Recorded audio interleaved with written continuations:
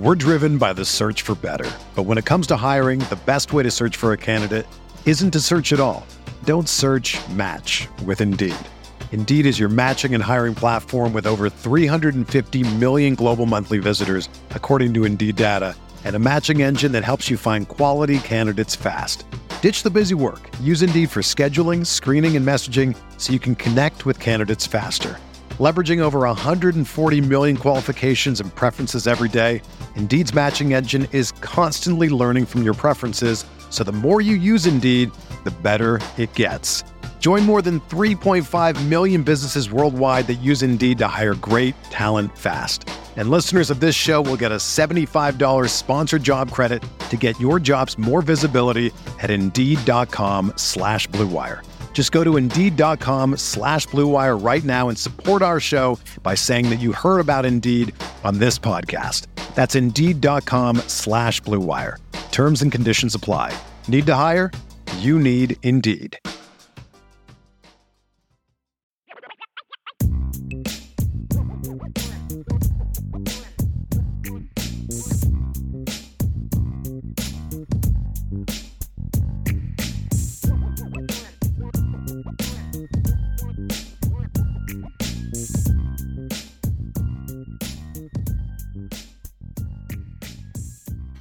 All right. It is that time, ladies and gentlemen. Thanks for joining us. This is the Irish Breakdown Podcast. I am Vince D'Addario. I am the football analyst here at irishbreakdown.com. And with me, as always, or momentarily, is Brian Driscoll. He is the publisher at irishbreakdown.com. And we did our due diligence, and I texted Brian earlier today, and I said, this sucks. I hate breaking down film when you lose.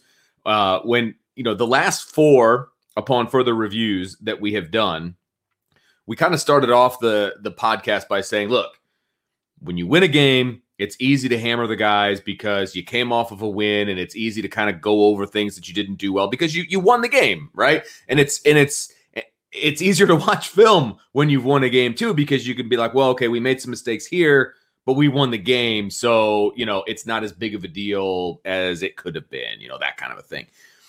And today, watching the film, and I refused to watch it last night. I will say that. I refused to watch it last night. In fact, I didn't watch any college football last night on purpose. I just went upstairs, played with my kids, and just got my priorities in order last night. Got a little nervous when you first started saying that.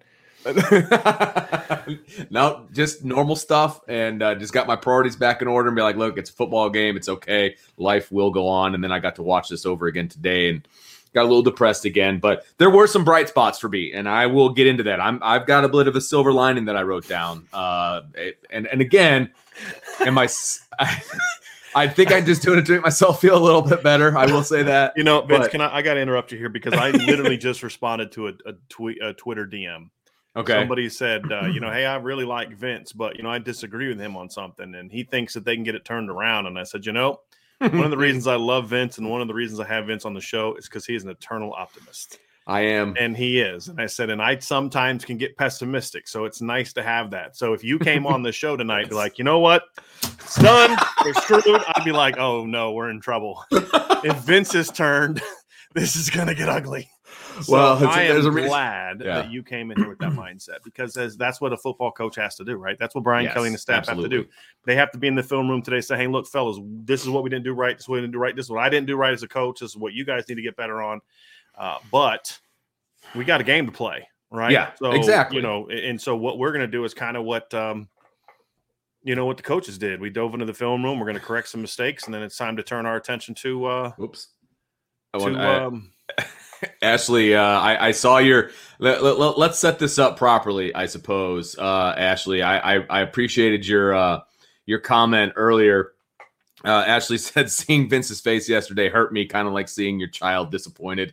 And then follows up with a super chat, which we do appreciate, Ashley. With you look happier or better today, Vince. Well, Ashley was going off on you on Twitter, talking about how you trash the defense, and He said still you not happy with crucified the the defense. So. Still not happy with the defense. I will admit that. Apparently, but again, our 2.5 hour show, we talked about the defense for like 5 minutes, but apparently we're not allowed to criticize the defense. Well, I'm just giving you a hard time, Ashley. We'll get to the defense, and we're not going to touch on the defense a whole lot today. I don't think, but I do mostly focus on the offense. Yeah. I have some thoughts on the defense as well, and there was good things done by the defense. My issue is still the same issue that it was last night. You can't give up those 2 touchdown drives. Right. That's it. Really, the last one of them. But if you just stop one of them, right? Yeah, absolutely. And the last one was obviously the most critical because you were within 4 points.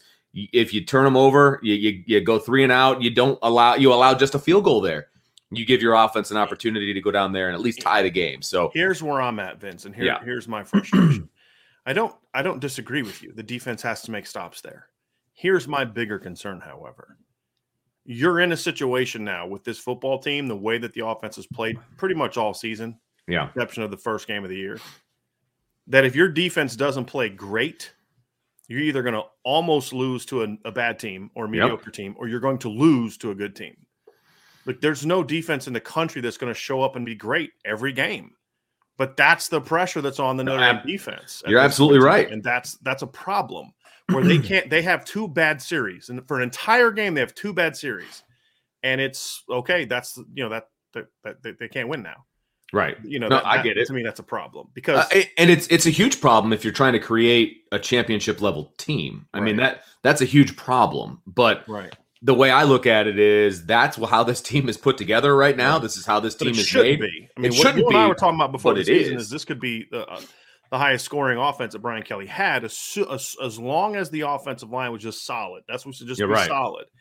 And it hasn't been. It's been terrible. And, let's just kind of get going, though, Vince. Let's kind of get right into the upon further review. And like I said, we're going to focus mostly on the offense. Vince, you had said something yesterday when we started talking and that you didn't really like what Tommy Rees did from a play calling standpoint. Worst of his 5 games thus far this season, in my opinion. That I don't agree with, but that's fine. I've kind of gone back and forth on this a little bit. And can we take that Ashley's thing off real quick? Oh, yeah, we can. If I can find it. So for me, when I look at it, it was kind of a tale of different parts of the game. I thought this was probably his most inconsistent game that he's had so far. But there were times here where I really liked what I saw, Vince. And as I'm kind of putting my notes together of what I liked and what I didn't like, for example, I thought the first 2 series were good. I mean, you have Jack's mistake in the red zone, which came down to, again, a protection issue. Kyron Williams doesn't see the inside linebacker blitzing. He turns away, and Jack gets rushed, and Jack makes a huge mistake that a veteran quarterback can't make. I'm not blaming Jack for I'm not blaming the O-line for the mistake. Jack's got to throw that away or just take the sack. Or eat it. Yeah. But which is something everybody keeps saying, oh, he's holding the ball too long. Well, I'd rather him hold the ball too long than do what he did and turn it over. Right. Because at the very least, you're going to get 3 out of the deal. And I think you had Michael Mayer fell down. It would have been 3rd and goal. Okay. A long goal, but still you get 3 points. Right. Michael Mayer slips and falls down. He's trying to throw a crossing route to Kevin Austin, but it wouldn't have worked anyway. That guy might have picked it off. I mean, if he didn't get underthrown because he got hit, it would have got picked off by the guy that was guarding Kobe Bryant, who was guarding Kevin Austin. Right. But I liked a lot of things I saw. I mean, I'm looking at my notes here. They were an 11 personnel the first 2 series. Then they went 13, 12 personnel. 13 is 1 back, 3 tight ends. 12 personnel is 1 back, 2 tight ends. 11 is 1 back, 1 tight end. Then they went 21 personnel, and that was a 2 backs, 1 tight end. Then 12, then 21, then 11, then 12, then 11, then 12. Little less personnel difference the next time, but they still did a lot of different formational stuff. And then after that, it was like, okay, I thought they moved the ball well early. You kind of got in the red zone the first drive. And then you get into the second series and you go down the field, you convert a 3rd down, right? He hits Joe Wilkins. Jack does a nice job climbing the pocket. He was about to scramble. Then he sees Joe Wilkins kind of coming open, hits him on a crossing route, and Joe picks up the 1st down. And then what happens the next play? False start by your 5th-year senior right tackle. You're 1st and 15. And then it's 1st and 15. Then it's run up the middle, right? You run an inside zone. Michael Mayer gets blown up. You get 2 yards. Then Jack gets into a third. He completes a 7-yard pass, gets him in a 3rd and 6. Then there's that miscommunication on an outcut from Jack Cohn to Braden Lindsey. We saw that again later with Drew Pine and Braden Lindsey. Yeah. That one was on on Drew. This one I couldn't tell. I thought it was on Braden. I thought Braden should have broke his route off sooner. And I thought the second time Braden did it correctly. He took it and took the top off. But then after that, it was kind of like you make your first big mistake of the game as a coordinator, in my opinion. We're driven by the search for better. But when it comes to hiring, the best way to search for a candidate isn't to search at all. Don't search, match with Indeed. Indeed is your matching and hiring platform with over 350 million global monthly visitors, according to Indeed data, and a matching engine that helps you find quality candidates fast. Ditch the busy work. Use Indeed for scheduling, screening, and messaging so you can connect with candidates faster. Leveraging over 140 million qualifications and preferences every day, Indeed's matching engine is constantly learning from your preferences, so the more you use Indeed, the better it gets. Join more than 3.5 million businesses worldwide that use Indeed to hire great talent fast. And listeners of this show will get a $75 sponsored job credit to get your jobs more visibility at Indeed.com/Blue Wire. Just go to Indeed.com/Blue Wire right now and support our show by saying that you heard about Indeed on this podcast. That's Indeed.com/Blue Wire. Terms and conditions apply. Need to hire? You need Indeed.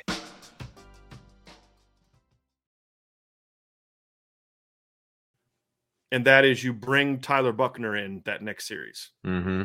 And my thing is, and we're going to talk about quarterback a little bit tomorrow. So a little teaser. We're not going to spend as much time talking about BK's press conference and college football tomorrow. We're going to talk about the quarterback situation. Do you bring Tyler Buchner in and you go 3 and out, then you go 3 and out, and in large part too, you get a first down, you get into 3rd and 2, then you get a first down on a run where basically Kyren Williams is making a play, but then you get a you get a hold by Josh Lugg, puts you back 10 yards, and then you throw an incomplete pass. Then you come out the next series and you're 3 and out with an interception. And now then before Jack Cohn goes back on the field, Jack Cohn had played 2 series. That's it, 2 series. He goes out, it's 0-0. By the time he's back on the field, it's 10-0. Yeah, they're down 10-0. Yeah, you're right. You're right, because they got the interception, and then they score a touchdown, score a touchdown, and then they fumble on the kickoff and get the field goal. So yeah, you're right, 10-0, right. Just like that. Right. So then Jack comes out the next time, they move the ball, and then they get into a 1st and 10, 2nd and 10, 3rd and 13, and then it's punt. And then the next time he convert a 3rd and 11, and then you get down there again. He drops back and sack, and then it's just trying to force the run. There was way too much trying to force the run on first down. That's what I did not like at all. Yes. At this point in the season, you got to know you're not good at running the football. Right. You still got to run it a little bit, but not it's like they what were. We talked about yesterday, right? And we don't need to rehash it again. It's build your run game around your pass game. Correct. And to me, that's what we're just not seeing. They're trying to force feed the run game. Look, I don't understand what lining up in 13 personnel, one running back, 3 tight ends, 1 receiver, does for you against a team like Cincinnati. You can't run the ball. They know you can't run the ball. They're just crashing your line and blowing guys up. I mean, there's one particular play. They ran an inside zone, and I watched the play. 3 of the Notre Dame offensive linemen were 1.5 yards behind the line of scrimmage by the time the running back got tackled. The 4th guy who wasn't behind the line, because when he came off the ball, he hit somebody and fell down on his face past the line. That was it. Okay, that's who you are right now. Okay, you're not Harry Houston. It's like the old Danny Ainge. Hey, Larry Bird ain't walking through. Harry Houston ain't walking through that door. Joe Moore's not walking through that door tomorrow. This is who you are, right? So either A, get up your coaches behind, or stop trying to game plan and force feed this offense on people. If you're in 2nd 11 and you're in 13 personnel, and you're trying to run a play action pass to Michael Mayer, hey, guess what? They're going to play Michael Mayer because they know you can't run the football. Right. And there's just too much stuff like that. And I thought that some of that creativity we saw off the script was gone when it came down to it. But then you get out in the second half, Vince, and you have a couple really nice back-to-back drives. You have the series where I saw adjustments made. Right. Going into the second half. I did. I saw adjustments made. Yeah. The second scoring drive, for example, we talked about it last night. They run the reverse, then they go 12 personnel, they motion, and Michael Mayer outside. They hit him with a hitch route. I did not like the reverse to the boundary, though. I would have liked it better to the field. The one to or maybe it was the jet. The jet early to Chris. Yeah, to Chris Tyree. Chris Tyree. Yes, it was to the boundary and to the tight end side. So you're already outlet. When you run a jet sweep to the tight end side into the boundary against Cincinnati, who does not go corners over, you're outnumbered to the. I mean, you're outflanked, and so yeah, it wasn't a great design, but at least they tried it. Yeah, didn't go back to it. They did it once. Exactly. It's like I feel like they did it to say, okay, I'll shut Driscoll up. You know, like we got a jet sweep to Chris Tyree. We're not going to run it again, but yeah, it's like it. You know, and there was the concept that we saw early in the game. I kind of drew it up a little bit, so I'm going to kind of go like old school ghetto here. But like I got this concept right here, right? So this is the play we were talking about. So they went in motion here, right? They went in motion here. They had Kevin Austin out here, and he went in motion. And then so Ahmed Gardner squeezes down, and then Michael Mayer comes on this route, and he takes Ahmed Gardner. So now quarterback's got to read his linebacker. And they got Kyron Williams going on here we go. So everything's backwards. You got Kyron Williams going on a wheel route, and then you got Avery Davis coming on a crossing route right here, and you just got to read that linebacker. Well, the linebacker flows out with Kyron Williams, and you bang the cross. They did it later for a successfully again, where that time they ran it to Kevin Austin's side, and Kevin ran like a deep in cut, took Ahmed Gardner with him. They isolated the linebacker, hit Avery Davis on a cross, and move the chains. Now, Cincinnati eventually played it, and then Notre Dame didn't have a counter to that. But that was the concept that we talked about last week. That's what works against Cincinnati. So there were some things like that we saw. It's like, I saw an attempt. We saw more levels, more crossing routes. We saw stuff like that. But I loved the 4th and 10 call. They ran an inverted flood. We've talked a lot about flood, Vince. I'm like, this is my yellow board, right? So instead of white pad, we're going yellow board. Where's my pen, my marker? Because this doesn't work with a normal pen. There it is. Give me a second. Yeah, you got to go with the marker. Got to go with the marker. So they've been running a lot of flood concepts this year, right? And flood we've talked about is you're flooding a zone. So they've done stuff like this, right? This is called a flood concept, right? They're flooding a zone. Well, what they did yesterday that I really liked is because on a 4th and 10, they ran a concept that I like, and we basically called it an inverted flood, but other people call it differently. But it's essentially the same concept, but you're reversing responsibility. So if you remember on the first flood, the number 3 guy, the inside guy, had the short route. Number 2 ran the out cut. Well, what they did was they ran this concept here. And so by doing that, what they were able to do is they were able to get that nickel out, and they were able to isolate Michael Mayer on that linebacker like that, right? Well, on 4th and 10, that's a great play design because you're now isoing your best player against the linebacker. Michael ran a great route. Jack threw a great ball in between 2 guys. I mean, just great ball, great catch. Well, yeah, and he was able to step into the pocket. I mean, he was back there. He was calm. Yeah. He was calm. He didn't have the happy feet. He wasn't trying to get out of there. He was able to step into that throw. And I know we're banging the offensive line, deservedly so, but even when Jack had some good pockets, he was trying to bail out of there a little bit because he's still shell-shocked, okay? And I thought yesterday he was better in that regards, though. He was, but when he's in the pocket and he's able to stay in the pocket and step into his throws, he's fantastic. If he had a decent offensive line, none of this conversation. They never went 3 and out with Jack Coan. Jack Coan only played really 4 series in the game. Yeah. I don't count the last series at the end of the half where they just ran 3 plays in the end of the half. Yeah. He played only 4 series. They got a first down on every series that he played. They had almost half the first downs from the game were with Jack Coan in the game. And we saw, then again, I think it sputtered. And then we saw the same thing kind of happen in the second half. Drew Pine comes in the game, and I think it was their first series. I'm going to have to pull up the play-by-play, but I thought it was the first series, Vince, where they kind of got to move. Drew throws a 15-yard pass. He completes a 15-yard pass. Then he completes a 17-yard pass on that play, and then they bring in Tyler Buckner. And they wasted the first down, and then he's in there for 2nd and 10 and 3rd, and then they're punting because of that. Right. And it was, It was a wasted first down. And so for me, go ahead. As I say, I did not like overall how they used Tyler Buchner yesterday. Right. Those were some of the issues that I had. Yes, agreed. And that's part of the game plan. And that's coming from two guys who want to use Tyler Buchner. But you and I had always said that what I felt the primary reason to use Tyler Buchner was more of like a red zone, short yardage early on, develop your package, then expand. They just expanded. And I guess part of my frustration with the whole go from Jack Cohn to Drew Pine or is the same things that people are saying about Drew Pine now. The offense just moves better with him. The line run blocks better with him. That was the same crap we heard when Tyler Buchner first got in against Toledo. Mm-hmm. But now there's film on Tyler Buchner, and teams know what they're going to do, and he's been ineffective the last two games that he's played in. Completely ineffective. And so, and it's not him. It's not Tyler's fault. It's just teams know what they're going to do. Now, well, technically, I take that back. There were 2 times yesterday that Tyler should have handed the ball off. I thought he should have handed it off to right. Was it a jet or no, they're both inside zones. They were jetting, but they were actually they were jetting, but then they were carrying out read zone, and the jets were he pull and throw it to the guy. Or run it. And both times, like the first time, if he hands it off to Sebo's got a crease to maybe get 6-7 yards. But he pulls it and they don't have it. But again, when you're putting a kid in that situation, he's trying to move the offense. He's not in a red zone where it's like, hey man, just run the offense. It's more of a hey, you're pulling and trying to do something. And that just kind of threw off the I feel like when you just do it like that, just to do it, it's 1st and 10.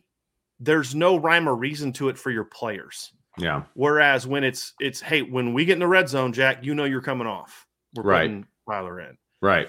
And I just feel like they haven't used that correctly. And as much as I liked the notion of playing Tyler Buchner, until they figure out how to use him correctly, then there's no point in playing. They got to stop doing that. Yeah. They gotta get him more nichey and say, hey, look, we're going to put him in red zone and then let him have some success there. That way, the other quarterbacks understand what's going to happen. Whether it's Cone, whether it's Pine, who I don't care who it is. Right. They understand. Okay. Oh, I'm down. I'm coming out. All right. Let's go. Hey, Tyler, let's go, buddy. Because the same thing that has happened to Jack Cone. And the reason I'm bringing this up is the same thing that has happened to Jack Cone is going to happen to Drew Pine if they make that switch. If he's the starter. Right. Yeah. Right. This isn't a Jack Cone problem per se. So anyway, those are some things I thought early, I liked what they did. I just don't think they were able to once Cincinnati adjusted, they didn't have a lot of countermeasures, in my opinion. They got to figure out a way to get the ball. When they throw quick game to the perimeter, it's effective. That was a mistake Jack made a couple times too, is that the first time they lined up with that spread and ran the ball up the middle and ran the RPOs, they gashed them. The next time they did that, they had 7 guys near the box. Jack has to pull that ball and throw it outside on the look screen, and he didn't do it. That's on him. So there was mistakes he made too. We talked about the double screen, and he ran the wrong side. There was a lot of those mistakes made by all quarterbacks. Because I want to talk about the quarterbacks next, Vince. I don't think any of the quarterbacks played well necessarily in that game yesterday. And I think the reason that people perceive Drew to have played better is he threw a touchdown pass, which was, I felt, kind of woefully underthrown. But he gave the guy a chance. That's all I asked for. That's not a criticism of Drew, but he's got to put that ball a little bit more outside, if we're being honest. But the only difference in those two is Drew threw a touchdown in a situation, and Tyler or Jack threw the interception. But I mean, Drew Pine went 9 of 22. They had 3 and outs. They had the ball at the end of the game with a chance to go score, and he couldn't get it done. He had some mistakes. He's trying to throw 100 miles an hour on crossing routes. He's not reading things out correctly. He's got to hit Deion Colsey on a play on the it was a 3rd and 10 play where he's just kind of locked in on a guy. He's got Deion Colsey, I think it was, running a little quick hitch route.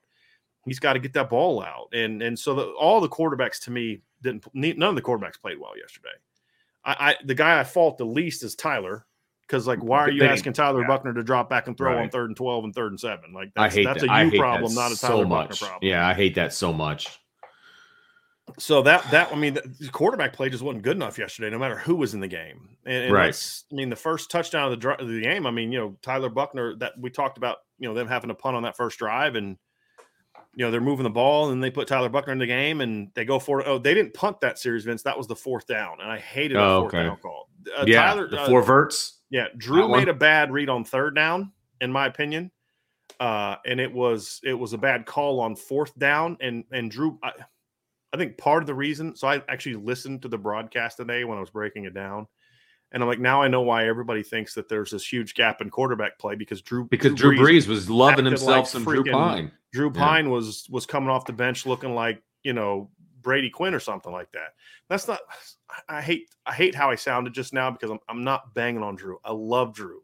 There hasn't been a bigger Drew Pine supporter before he got in and started playing well, exactly, than me. But it's just we're setting him up to fail, in my opinion, because there are so many other problems that aren't Jack Cohn related. Okay.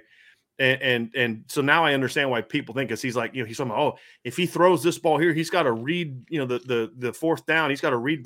If he throws that ball over top to Braden Lindsey, there's a safety sitting right on top that picks that ball off. That was not the read.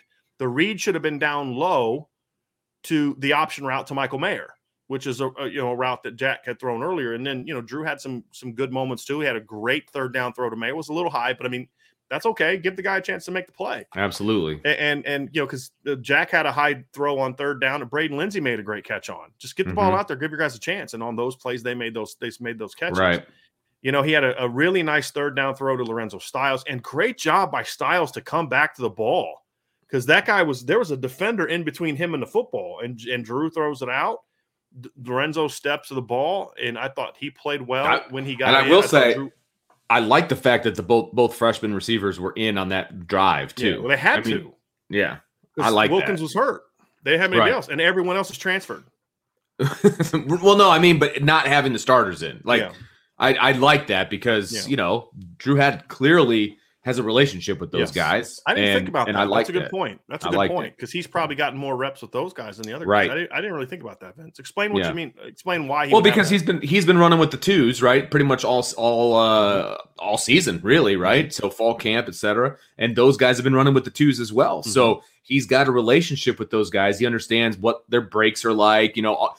You talk about wide receiver, quarterback. they got to know each other. Well, he knows Styles and Colsey. Like, those are his dudes because they've been on his second team all along. So it wasn't just like a one play to make sure that the starters get a breather because they just ran deep, right? They were in there on consecutive plays, which I liked. And I don't know if they thought about it like I just did. And maybe it was a coincidence. I would like to give them credit for that. I mean, I think that makes – otherwise, why do it? That's against what they normally do. Absolutely. So I like normally when they bring a freshman in, it's to give the guy a breather, and then as soon as he gets the breather, they put the other guy back in. So I would like to think so would I. That there was. I mean, I'm going to give them credit where credit's due. Sure. I mean, 3rd and 8. They're calling a pass play on 3rd and 8. And they left both of the freshmen in the game. I don't think they would have done that if they weren't saying, like, look, if there wasn't some thought to this is who we've seen some good things from this connection, from these guys. So I liked it. Yeah, and I thought Deion Colsey played well. I thought Lorenzo Styles played well. They both need to play more, and not because Braden and Kevin can't play. Kevin had another bad game. We'll get into that a little bit. That they can play. But I really feel like we can talk about I get that we have to have something to focus on. And I think I know why people are focusing so much on the quarterback position. It's because we know there's something that can be done about that. It's like people want blood. They want somebody to blame, and the easiest people to blame right now are Kane Madden, Jack Cohn, and Zeke Correll, right? Because we know you can't fire Jeff Quinn and Tommy Rees and Brian Kelly in the middle of the season, right? You can bench players, and and people think that's going to all of a sudden fix the problem. It's not going to fix the problem. No, it's not. Right? The problem is a preparation thing. Sure. And as we saw yesterday, when Drew Pine had to play a little bit more, that the offense still had its issues, right? And I'm not saying he doesn't need to get benched. And I saw somebody say, well, Jack Cohn's a 50. I don't care about what the expectations are. Expectations don't count for extra points in football. No. Right? What counts is, can you make the play or not? And right now, none of the quarterbacks are making enough plays. And now that there's more film on Drew Pine, we saw Drew Pine less effective when he wasn't coming into a game, and Drew still did some good things in this game. And I think we'll talk tomorrow, but I think there is a case to a strong argument to make about who to start a quarterback. I don't think it's a no-brainer that it should be Jack. I don't either. No, I don't either. But I definitely, one thing I know you can't do, whether you start Jack or Drew, is keep doing what you're doing where there's the uncertainty of, oh, gee, am I coming off now? There needs to be, you need to know, I'm in the game until we get in the red zone, or until we get, 2nd and 2 or 3rd and 2. I got to know I'm in the game. And that's true of Jack. That's true of Drew. And that needs to be true of Tyler too, that, hey, I'm not going in until we get into the red zone. Then I got to be ready for my package to be called. Exactly. And then he'll know what's going to be called too. Exactly. Because look, play calls are different when you're between the 20s and when you're inside the 20. They're just different. Right. And you can't, there's plays that will not work between the 20s that work when you're inside the 20. And so, you're putting Tyler in a position that he's not going to be successful right now. Right. He's just not. Okay, because defenses can key on him, and there's different things that defenses do between the 20s and inside the 20. And so if he knows he's going to be in the game inside the 20, he pretty much knows what's going to be called, more or less, right? And he can get that down. He can perfect that. And that's what you need to do with a true freshman quarterback who hasn't played football in 2 years. Right. It's like he came in that one situation and did a great job. I mean, he sparked him. But as we said at the time, let's see what happens when teams get some film on him. Exactly. And the problem is they haven't evolved his position. Right. And the point of this is not to say Jack Coan should start, Drew Pyne should start, Tyler Buchner should start. The point is to say they are not putting any of the quarterbacks in position to be successful right now. None of them. And 9 for 22 is not going to win you a bunch of games moving forward. And again, I'm not putting that on Drew. But if you think – I'm trying to tamp down the expectations that Drew's going to come in and all of a sudden the offense is going to look like what we thought it was going to be in the preseason. I wish I had a nickel for every post I saw today about how if Kelly puts Pyne in earlier, they win the game. And, that's just – people see what they want to see. If the defense keeps forcing turnovers to give them the ball at the 38-yard line, yeah, they might have been able to come back and win the game. Right. But again, if you break the game down in an objective manner, which is we did today, you're going to realize the offense had the same problems both times, with the exception of one play. And that's where right now, that's the difference between Jack and Drew. Is Drew's not turning the ball over on throws. Now, again, he got hit from behind and turned the ball over, but look, that I didn't blame Jack when that happened to him. I don't blame Drew when it happened to him. That I blame the protection in the left tackle. Right. So that's why I say he's not turning the ball over when he's throwing the ball. That's the difference right now. And a fifth-year senior can't turn the ball over in that situation. You just can't. No quarterback can, but you especially can't have that when a fifth-year senior does it. But if you break the game down, that's the only difference between the two. Is that play. The offense still this team is not a quarterback away from being special. That's I think that's the overarching thing that I want to get out there. It's not the quarterback situation that is holding this team back. Because I still believe they can win with all three of these guys if used correctly. I still believe that. Right.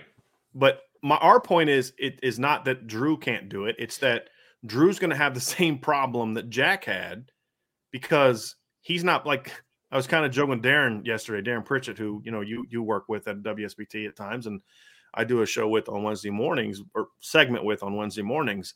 And he said, they need to put Jack, Drew Pyne in the game. And my response was, where? Left tackle, left guard, right guard? Like, you know what I mean? Like, the point being, that's the bigger issue, and that's what I want to kind of dive into, Vince. Let's do it. Kind of been able to break. I've that got down. some thoughts.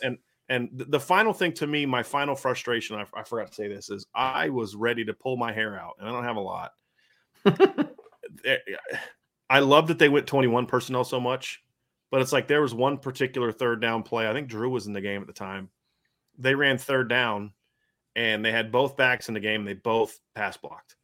You had 7 guys trying to block 4. That happened more than once. With the quarterback, and you've got 7 guys dropping into coverage, and shocker, Drew doesn't have anywhere to go to football. Right. Because you've got 7 covering 3.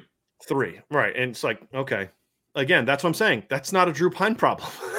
Right. Right. So until you don't feel like you have to use your 2 stud running backs to pass block for you, I mean, what's the point? Right. But that goes back to your line is so bad that you're trying to figure something out just to give your quarterback enough time to throw the football.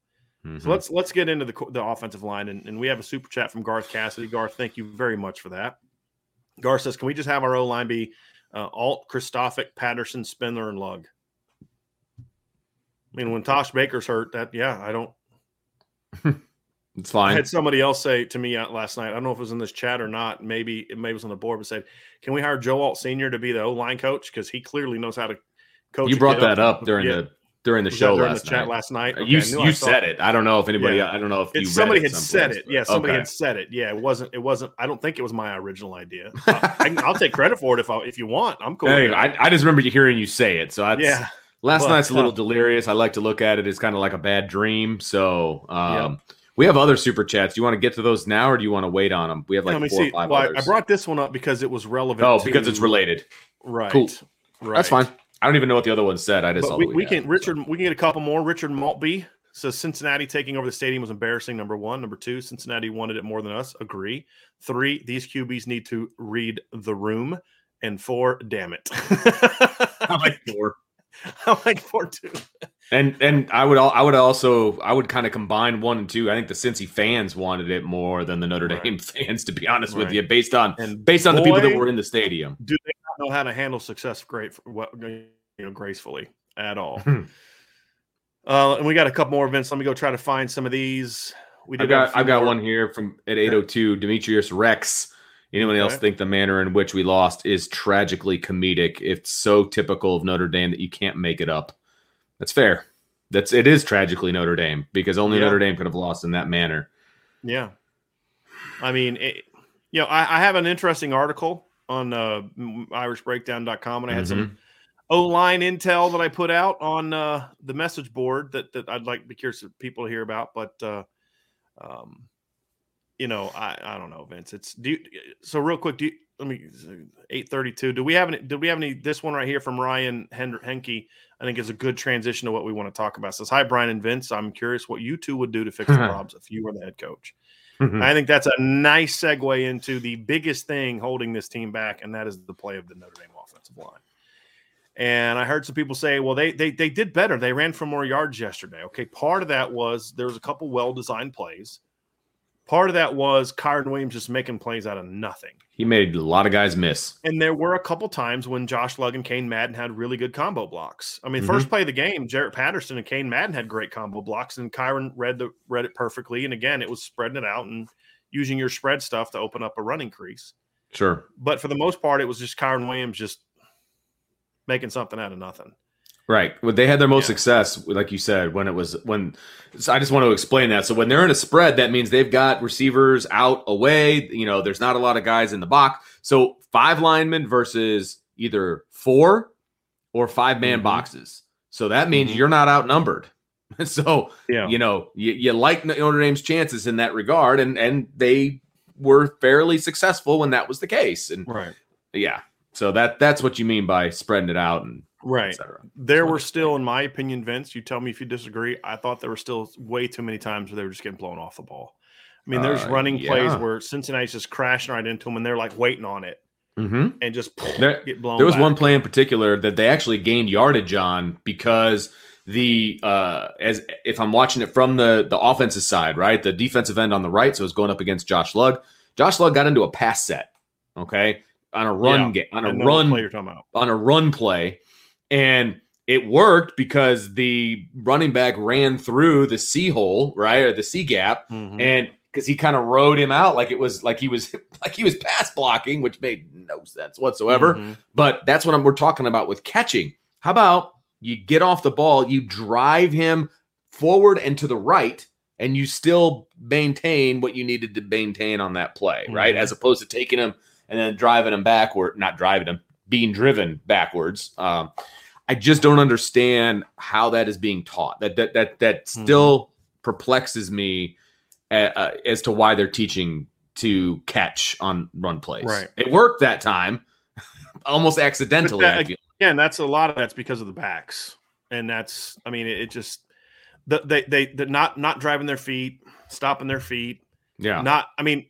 Run game and pass game. What was it? Trying to remember which play it was. But it was I'm trying to see if I can find it in my notes. But there was a play where they drop back the pass and they ran a twist and the tackle goes out and the end comes in and they had no concept how to block it. There's another play where it was one of the third down. I think it was the third down play on the first drive where they went for it on third and didn't get it. I think it was the third down play. I have to go back and look again.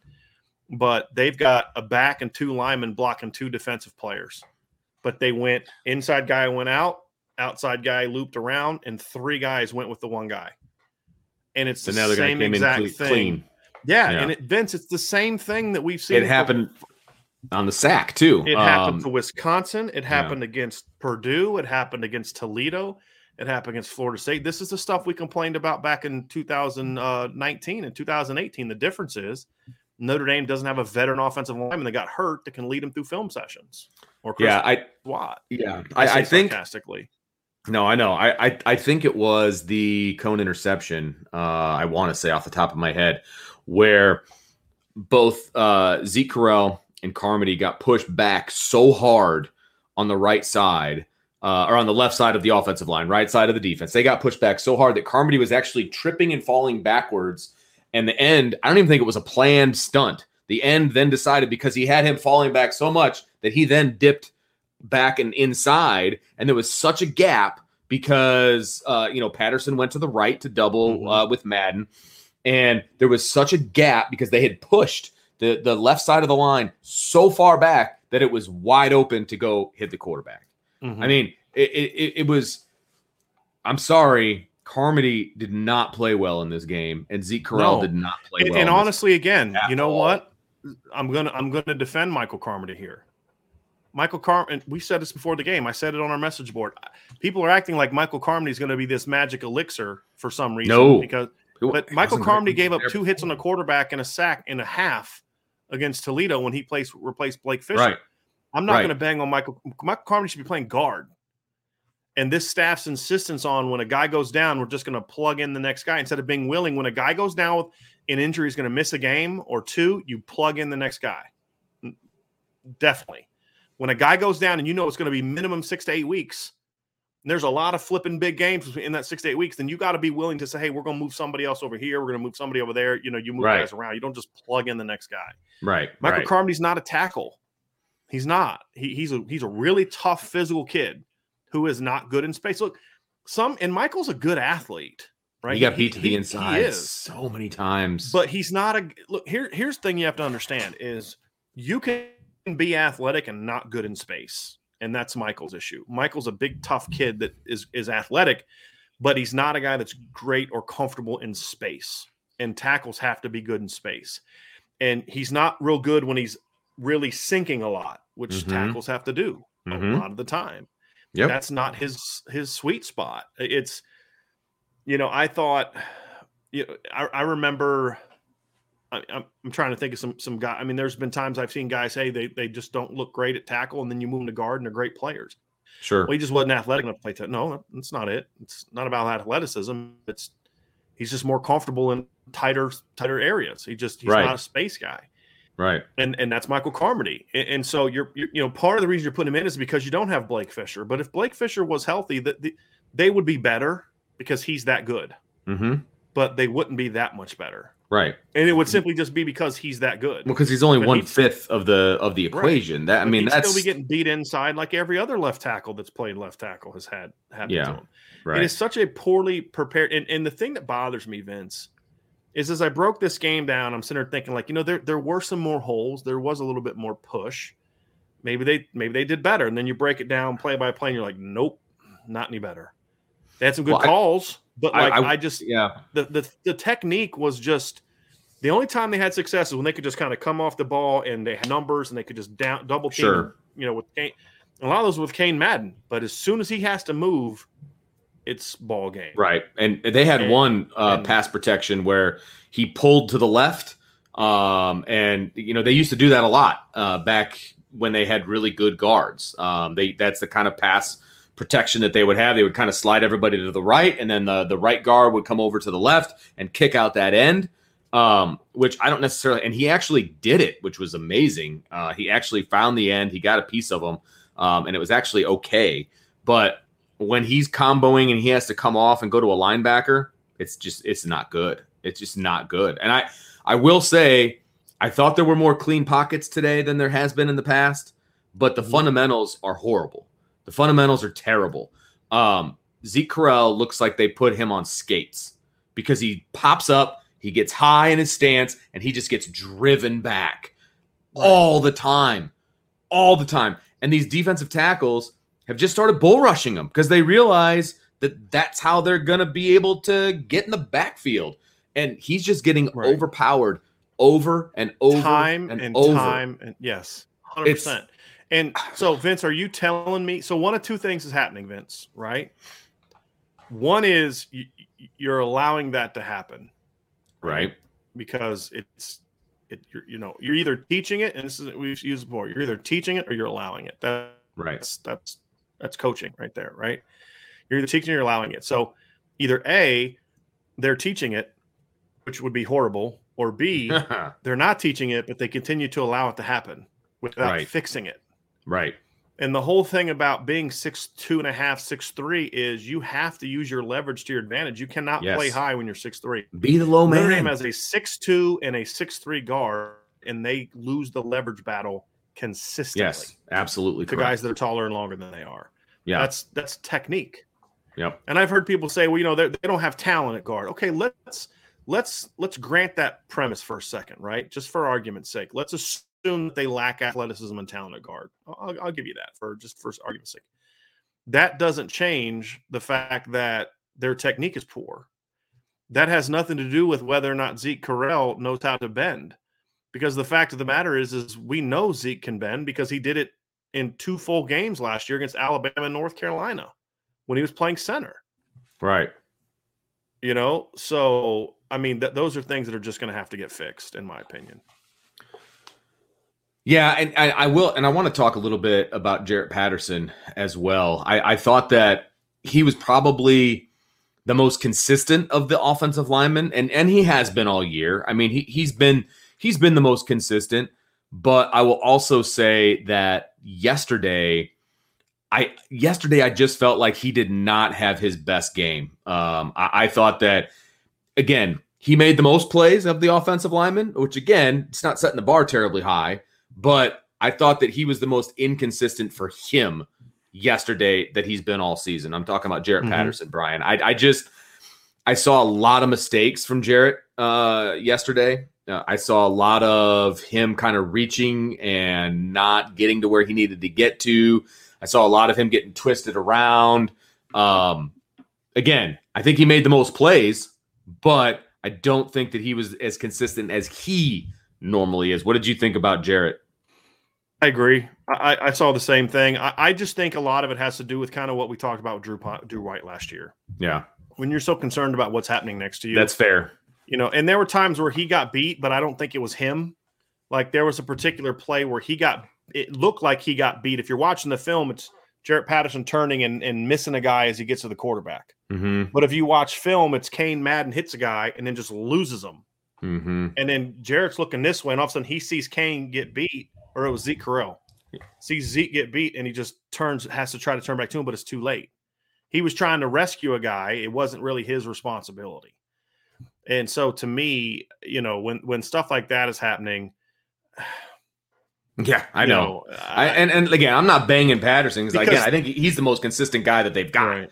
And but yeah, it's hard for just one guy to be great on an otherwise bad line. Well, and especially when it's I will say, especially on the interior, because the interior is so much double teams and climbing and things, especially in a zone scheme, that it's hard to be good by yourself when you're those 3 guys in the middle, because if the other guy's not doing his job, it makes you look silly. Mm-hmm. And so I agree with that completely. I agree with that. Somebody, and I want to say this, somebody commented, I want to say it was last night. Again, I kind of chalked that up to a bad dream. But somebody was like, well, how come they're not doing traps and, pulls and all these different things?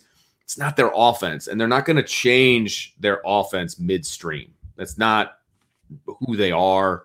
That's my opinion. What would you say to that? They have that stuff in their system. They have quick traps. They have kickouts. We saw them try to run that last week against Wisconsin. But again, they ran it twice. And I showed a breakdown of this on the message board at Irish Breakdown, so people should check this out. But the problem is they were running it, but Wisconsin was running a twist, and they didn't know how to pick it up. Yeah. And what happened one time, it happened on the front side. The other time, it happened on the back side. Right. And it's kind of like, look, part of down blocks and kicks and wraps is you got to know how to handle if a guy, you're supposed to down block, but that guy shoots away you've got to know something's coming. So I just get my eyes upfield and look for that next guy. They don't know how to do that. It's like, oh, I'm going to chase that guy into the hole.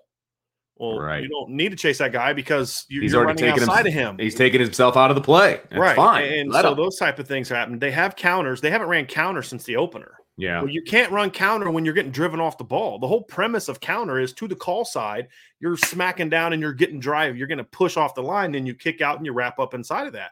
But when you're stagnating at the line and getting knocked back, you can't run counter. Nope. So why in the heck would – this isn't to you, Vince, but why in the heck would Tommy Rees call a counter when you know the call side line is going to get driven off the ball? Right, absolutely. And it's going to be a loss in the backfield. Right, I mean, and yeah. You know, so the other thing that I don't understand is when they were running kickouts last week, they were running kickouts with Kane Madden, and they never ran one to the left side where you have your more athletic guards and Zeke Correll and Andrew Kristofic. Right. So, you know, there's just a lot of strange things, but at the same time, look, folks, I could draw up a couple really cool plays that I like, and what if they tried this and this works? But at the end of the day, if your line can't come off the ball with force, if they stop their feet on contact, if they don't know how to pick up simple line games, if they don't know how, I mean, if they're getting knocked off the ball, there was a play yesterday, Vince, they were in 13 personnel, and they just kind of stepped up and just one guy just hits Josh Lugg, knocks him back. Linebacker comes, hits Mike Mayer, knocks Michael Mayer 5 yards into the backfield. Michael Mayer was a man yesterday in the pass game. He was bad in the run game. Yeah. He's regressed in the run game. Yeah, he has. So again, I agree. This is a consistent team-long None problem. of the tight ends can block. No. None of them. And there was plays yesterday. We had Mitchell Evans in the game. We talked about this last night. Like, what value does he give you at this point in time? And this isn't – why are you asking him to do something he's not ready for? It's not a knock on Mitchell. He was a quarterback in high school last year. He is, just from a strength and a size standpoint, when he's a child. I mean, I wrote that in – I Have you ever literally seen his face? I literally wrote that young. in my notes. It says right here, Mitchell Evans is a child. And that's not a knock on him. He shouldn't be asked to be doing these things. We're talking from a football standpoint. Just right.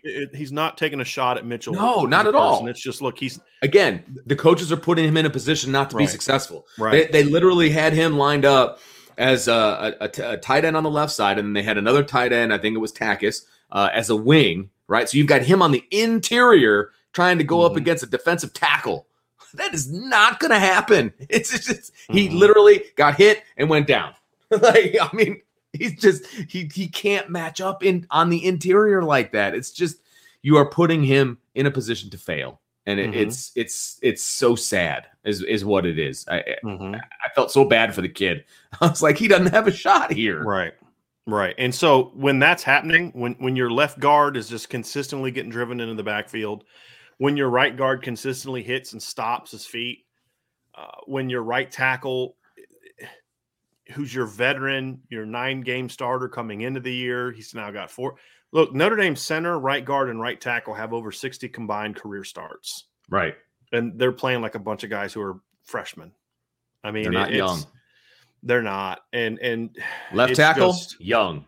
Right. Everybody else, not so much. Right. But if the other 4 not young guys were doing their job, but here's the thing, even if the left guard and left, even if we wanted to accept the premise that, hey, Zeke Correll's a redshirt sophomore, he's only got 2 career starts. Like, what do you expect the guy to look like? Okay, fine. Why can't they do anything on the right side, though? Right. Because yesterday they were having just as many problems on the right side as they were the left side. I mean, absolutely. Just like the hold from Josh, like your right tackle's getting a 5-yard penalty that just killed the drive. Yeah. You know, you got Buckner in the game. You run a 3rd and 2. You get blown up, but at least Kyron bounces it outside, gets 9 yards, and Josh Lugg just commits one of the most like unsound holds ever, like just obvious hold. You know, and it's just like that's your veterans. It's happening across the board. It's and when that's happening, there's no place to dial up, folks. There isn't. Right. There's no quarterback that's going to show. I mean, yeah, there is. There's a guy playing in Baltimore who I think could probably be successful behind this line. Right. But I don't think he's got any eligibility left. No. And if he did, he's not coming to Notre Dame. Yeah. There's a guy in Kansas City that could do that, I think. Right. But look, I'm just trying to prepare you because if people think that Drew Pine's going to go in there, maybe he has a game like, Jack Cohn had against Florida State. But the more as teams get more film on him, if the line doesn't improve, it won't matter who they put at quarterback. Agree. That's the whole point. And it's not a quarterback problem. Right. Notre Dame does not have a quarterback problem. They have an offensive line problem overall. Yeah, their quarterbacks didn't play well. Right. But that's not what's losing them games. Right. Right. I mean, because it's kind of like when Jack or Drew make a mistake, it's heightened now because you can so unafford to have an incompletion. I it's agree like with an incompletion on first, second down now is like a death nail because you're not going to, you're not going to have time the next play. I mean, I'm watching plays yesterday where it's like Cincinnati's bringing 3-4 guys against 6 and 7, and they're getting a push. Yeah. And then the times that the offensive line was giving them time, it was 6-on-4, 7-on-3, 7-on-4, 7-on-5. But because they had to leave 7 guys in the field in the game, they were still outnumbered down the field, and there wasn't anybody to throw the ball to. Right. It's just a problem that to me, I don't know how fixable it is, because in theory it's fixable. You can improve next week, and then you get the bye week, and you're kind of good to go because it's really basic football 101 stuff. Sure. And we saw them eventually fix it in 2019. They got better the last 5-6 games, but as the intel pointed out that I put out on my message board today, a lot of that had to do with the fact that Robert Hainsey got hurt and he took over film prep with the offensive line. Mm-hmm. Same thing happened in 2018 when Alex Bars got hurt. You don't have that guy right now. Nope. So the only guy that could be that is Jarrett Patterson, and God forbid Jarrett Patterson get hurt right now. I mean, so it was a very frustrating. It was a very frustrating game replay, Vince, because honestly, I felt like this show could have been 5 minutes long. Hey, so everything we talked about last week and the week before that and the week before that with the offensive line still happening. Everybody have a good night. We'll talk to y'all tomorrow. Mic drop. Nothing's changed. Yeah. No. Peace out.